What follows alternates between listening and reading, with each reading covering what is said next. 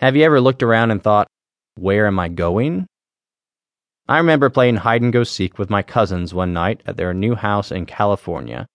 I was only about 7 years old. I was the youngest one playing. They were all older and cooler and braver than I was. So I thought it was awesome that I got to play with them, until the time came for me to be it.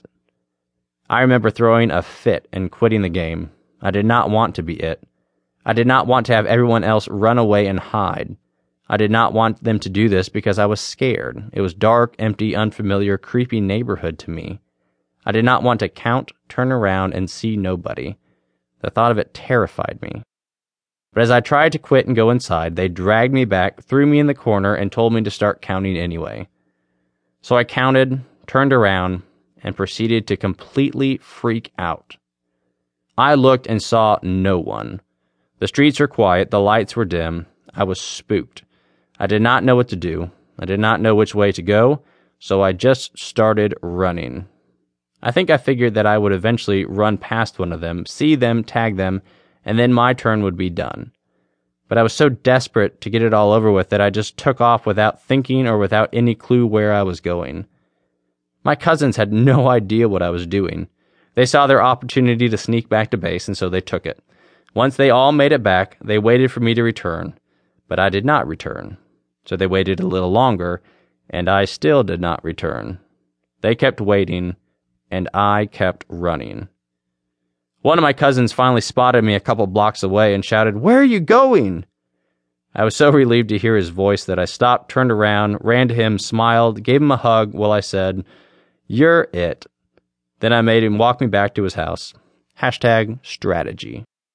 I had no idea where I was going, but I meant to get there quick. I still do this sometimes. I do not normally run away during a game of hide-and-go-seek, but I still sometimes take off without knowing where I'm going. I get antsy and leave. I feel restless and start moving. I get impatient and just take off without thinking about where it is that I'm going. When I do this, I feel uncomfortable. When I do this, I feel self-cautious. When I do this, in the moments in which I feel insecure, I do not always know what else to do. I still do this sometimes.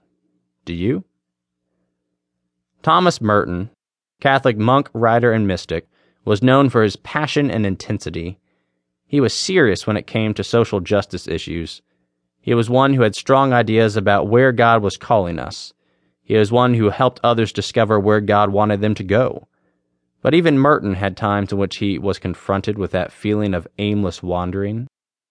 He writes, "My Lord God, I have no idea where I am going. I do not see the road ahead of me.